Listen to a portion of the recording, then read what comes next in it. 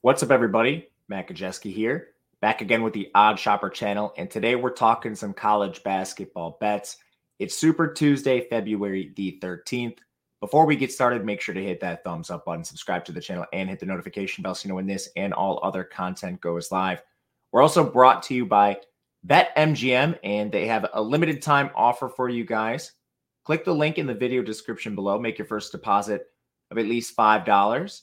Then make a $5 wager on any team, total, market, whatever you'd like, and you will get $150 in the form of bonus bets.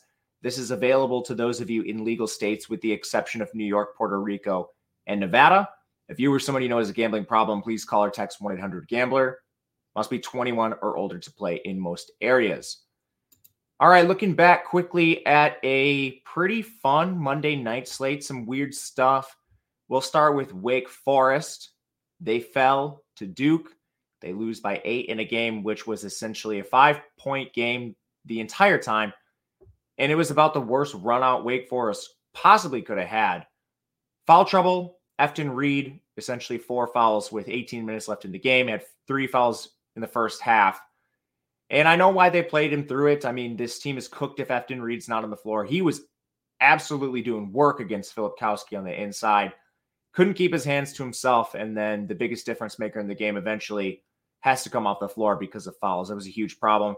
They were also egregiously bad from 3, like uncharacteristically bad. 6 of 26, something like that was the figure, which is not Wake Forest's game. This team shoots over 40%, collectively one of the best three-point shooting teams in the country, and they still kept this right around the spread. So I consider it a somewhat unfortunate beat. This is just what happens in college basketball. But that was tough to see. Wake Forest, we've been on the right side a couple times and the wrong side. As far as we got the total right late in the night, and then I did end up with a position on either West Virginia or the Kansas game. Kansas just getting absolutely steamrolled. DeJuan Harris played through his injury, but they just could not get past without McCullough, and that was just an absolute bloodbath. Kansas in trouble. If they sustain any injuries, they're just getting nothing out of Timberlake or Elmarco Jackson off their bench. But we'll spin this forward. We've got a bunch of games to talk about today. It's Super Tuesday, so plenty of marquee matchups. We'll kick things off in the Big 12. Iowa State takes on Cincinnati in a game that I do not understand the current line.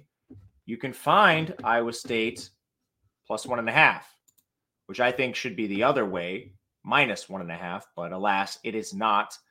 I guess the real argument for maybe Cincinnati being favored in this spot is they're finally healthy. They got CJ Frederick back, who's one of their better shooters, which should help things like effective field goal percentage. We'll get there in a second. But he only played 2 minutes. I mean, is he actually going to be part of the rotation? Probably not in a meaningful way. Victor Locken, their big center, he's down below 20 minutes in 3 straight games. I don't know what the deal is there. So Aziz Bandango has been having to play a ton for this team. The rotation is just an absolute mess, and I really question the high-end talent on the roster. I personally think Locken is the best player for this team, and he's getting 17 minutes a game over their last 3. It's just not sure what they're really doing. And this Iowa State team, for, I guess, some of the struggles we thought they might have early in the season, just has advantages everywhere, considerable advantages.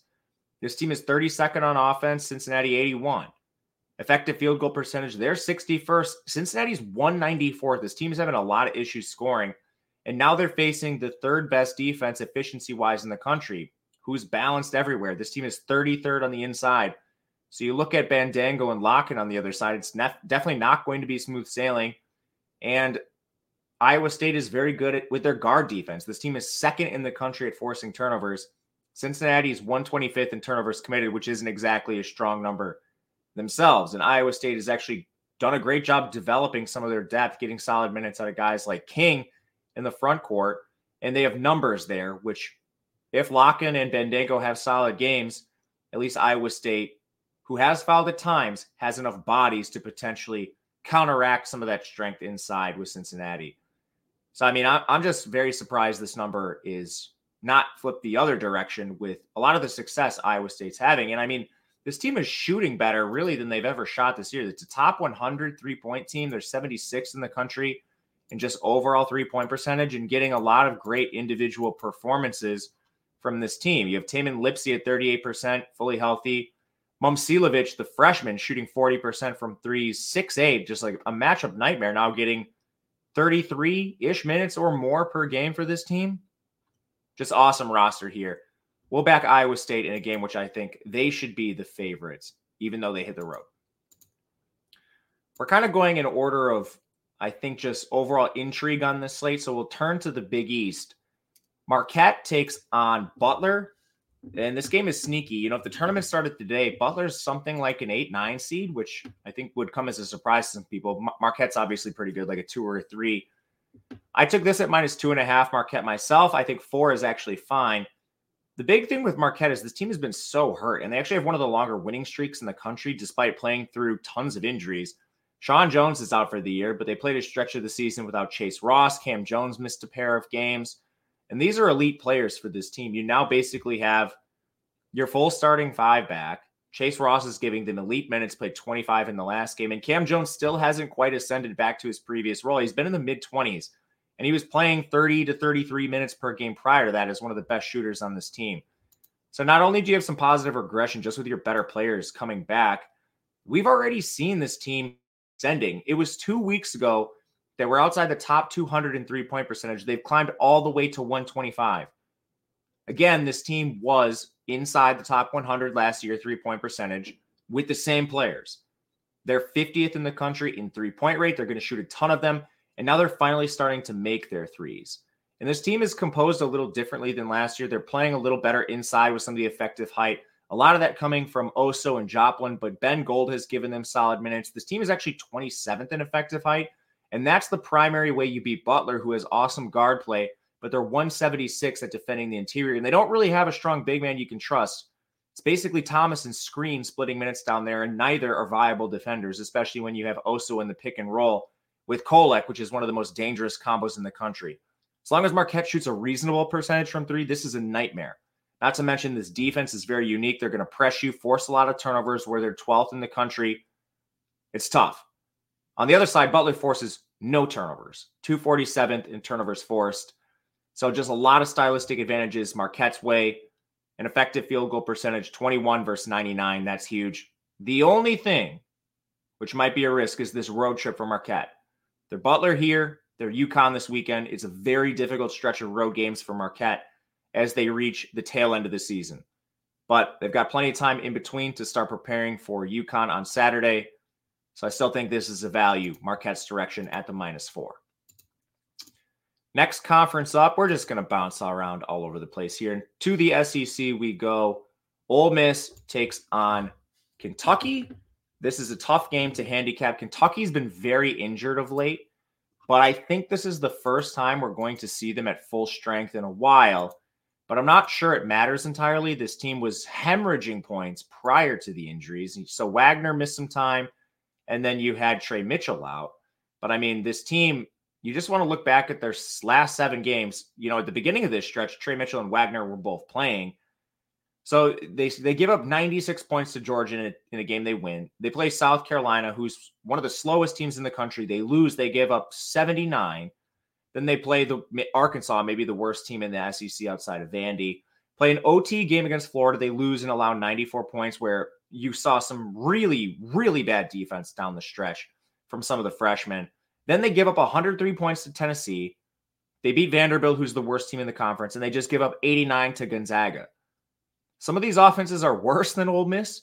And when you just look at these offenses side by side, Ole Miss actually isn't too far behind Kentucky in a lot of areas. And at this point, I think we know Kentucky's game. They either outscore you or they're losing. Overall offensive efficiency, Kentucky's 4th. They're sick. Ole Miss is 22nd. And Ole Miss is 10th in the country in three-point percentage.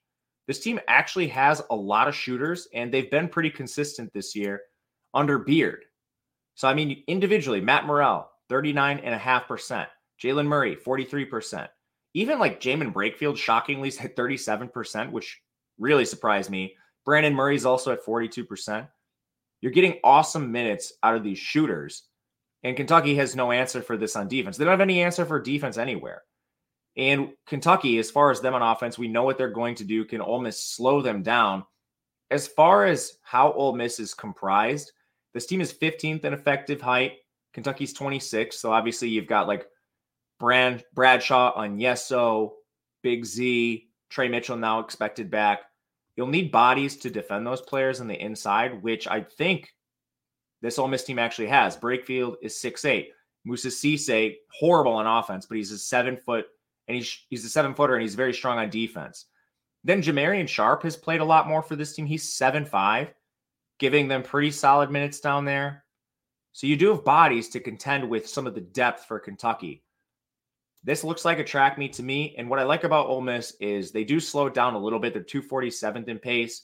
They do a lot of things well. They're not a team that turns the ball over very much. Not that Kentucky forces them. They're rarely in foul trouble.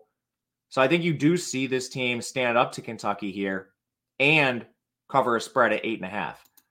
In my opinion, this is fairly close to efficient, so I'm not looking to take this if it moves to like an 8 or 7.5. But as long as you get the hook here, I'm okay with it. We'll stick to the SEC.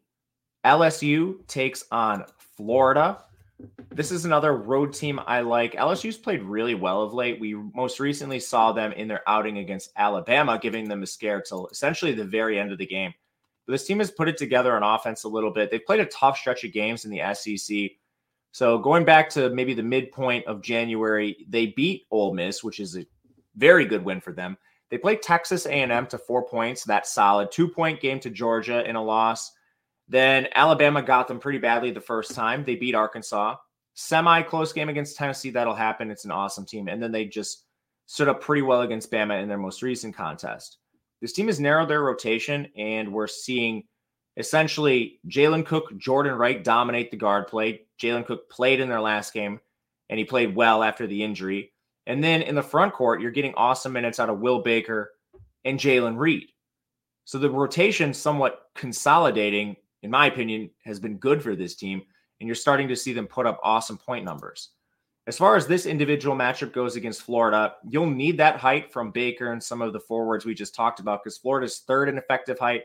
Fortunately, LSU is seventh, especially with their depth. That's been key to them. And LSU actually has some shooting advantages almost across the board. Effective field goal percentage, LSU 78th. Florida's 146. On the interior, 2-point percentage, LSU, they're 86th. Florida's 126th. From three, LSU is 117. Florida is 174. Now, Florida does have slight defensive edges in a lot of categories, but most of these are pretty slight. Like LSU on the inside, 70th. Florida's 81st. The biggest difference, I think, is from three. LSU is 212. Florida is 109th. But the problem is Florida does not shoot a lot of threes. They're 240th in three-point rate. They're not very good at it. They're 174th in three-point percentage. A lot of the offensive efficiency from Florida comes strictly from rebounding. This team is 10th in the country in rebounding.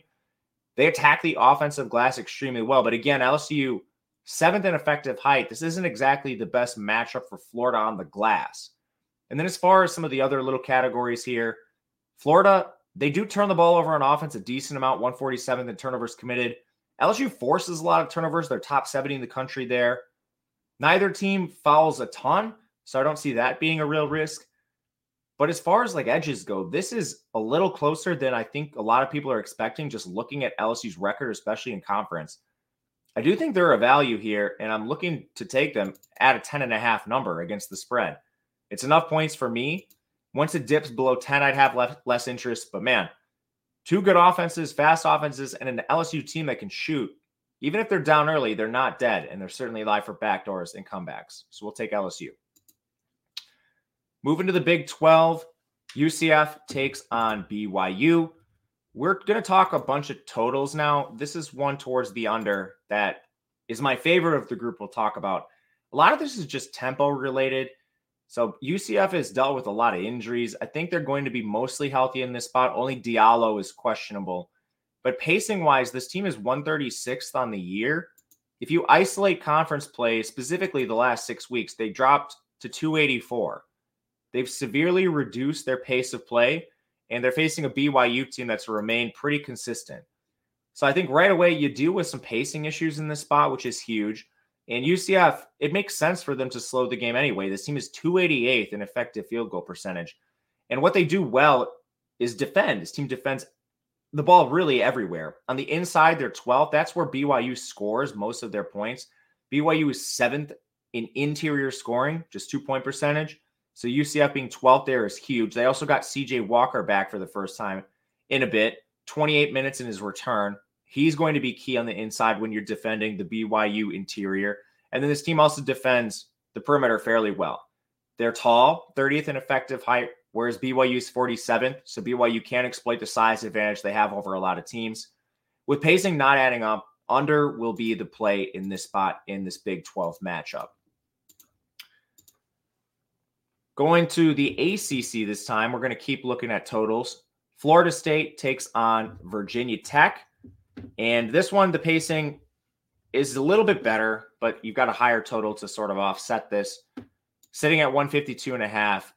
As far as these teams go, pacing-wise, you do have pretty fast teams, and Florida State does most of this work, 35th in pace. VT is 184. When you isolate their most recent play, there's not really too many changes. FSU sped up a little bit, but it's pretty consistent here. The big things I see in this game is just you have Florida State at 213th in effective field goal percentage. They do a lot of their work on the glass, and it's not exactly the best matchup for them there. VT's in the top 100 in effective height. So with Florida State really struggling to score, you're kind of really reliant on Virginia Tech to do most of the work here. 40th in effective field goal percentage is solid, but this team shoots a lot of threes. Florida State's a little better at defending that area of the court. This FSU team is 55th in overall effective defense.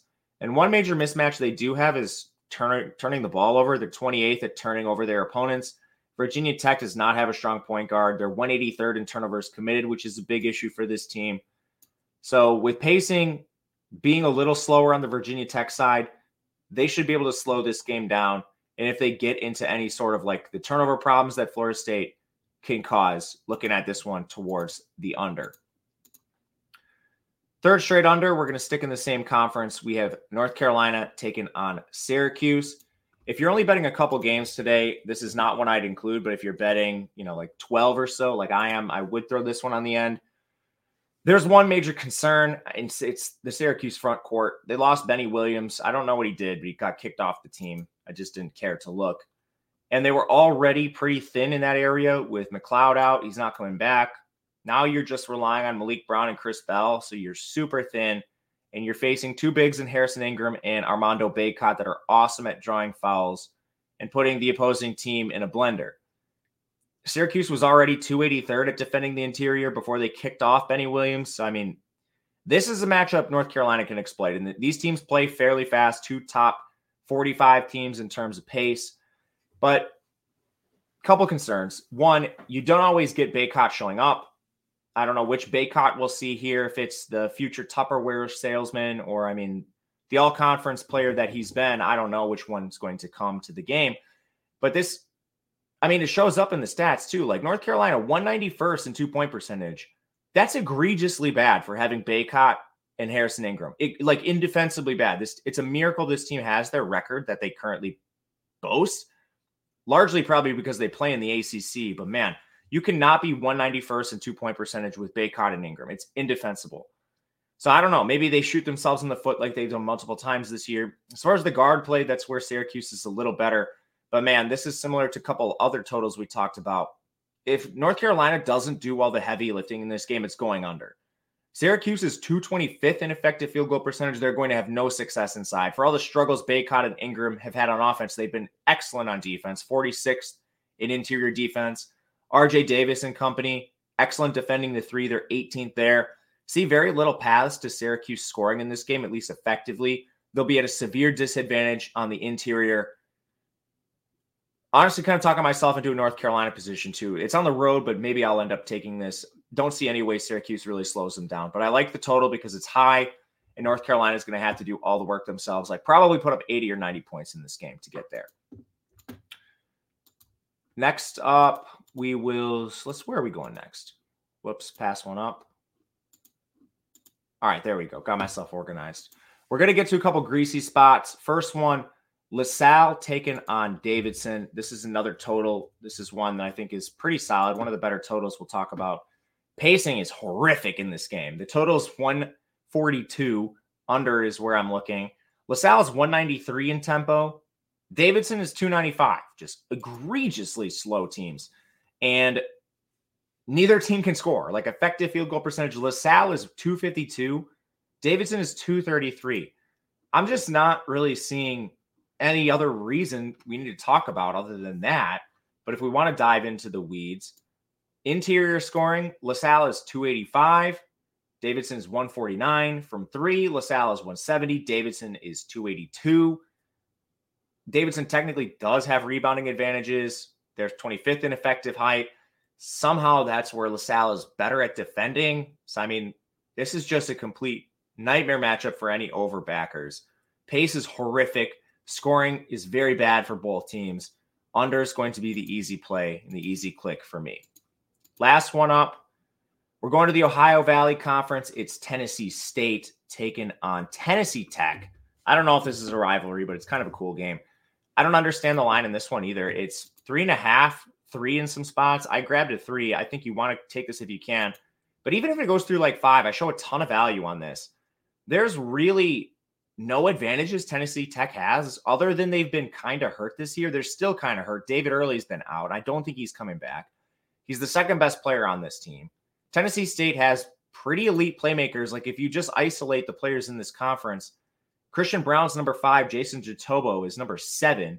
And then Tennessee Tech, they have one player in the top 30, and that's Rodney Johnson. So just immediate advantages Tennessee State's direction. And this team has basically every single efficiency advantage. As you can see on the screen, offense, defense, effective field goal percentage is 222 to 253. Height goes Tennessee State's direction. Rebounding, like everything here. This team is 81st in turnovers forced. Tennessee Tech is 197th in turnovers committed. The only thing maybe is Tennessee State gets in foul trouble a lot, but Tennessee Tech is 253 in fouls generated. They don't generate any fouls. So I'm surprised. Obviously, shop this, get the best number you can. At OddsShopper, we have all the tools necessary that you need to do this. Sort by state, find the books you use. You use all the books possible, is my advice, but take the best lines. It makes a huge difference for you. We also have tools, market-based approach to help you find plus EV betting spots across sports. Our Discord's now included. It's all one package, $14.95 for a week, $49.95 for a month. I use it, makes a big difference, and it can make a big difference for you as well. Pays for itself in a short order. But to close this out, we'll have Tennessee State. Couple throwaway games I'm looking at and may end up taking. Michigan, Illinois. I'm interested in the over 153.5. Pacing is solid in this game. My real concern is you don't have Doug McDaniel scoring because Michigan's on the road. He's still serving that weird road game suspension. But we've seen Illinois give up points, and this team is scoring with the best of them now that Terrence Shannon is back, coming off an awesome game himself in their most recent game against Michigan State. I want to take an under in Buffalo, Northern Illinois. I haven't because it's soaring upwards. Pacing is pretty good, but Buffalo, I mean, this is the worst team in the entire conference. They cannot score. And Northern Illinois is down multiple starters. I don't know if they return. So this could be one of those wait till the very last second, see who's actually playing. And if those guys are still out, you can back an under. Like Philmon Gebruit, the DePaul transfer, hasn't played in multiple games for Northern Illinois. If he's out, you might see Northern Illinois below their 186 effective field goal percentage. In Buffalo, they just speak for themselves. They're 319. Just an absolutely atrocious shooting team. But that'll do it. That's all I had for the extra so far. We'll continue to update throughout the day. Leave a comment if you have anything you'd like to say. Makes a big difference. Suggestions, whatever it is. If you have a question, reach out to me on Twitter at Matt_Gajeski. DMs are open. Until next time, good luck, everyone. We'll see you later.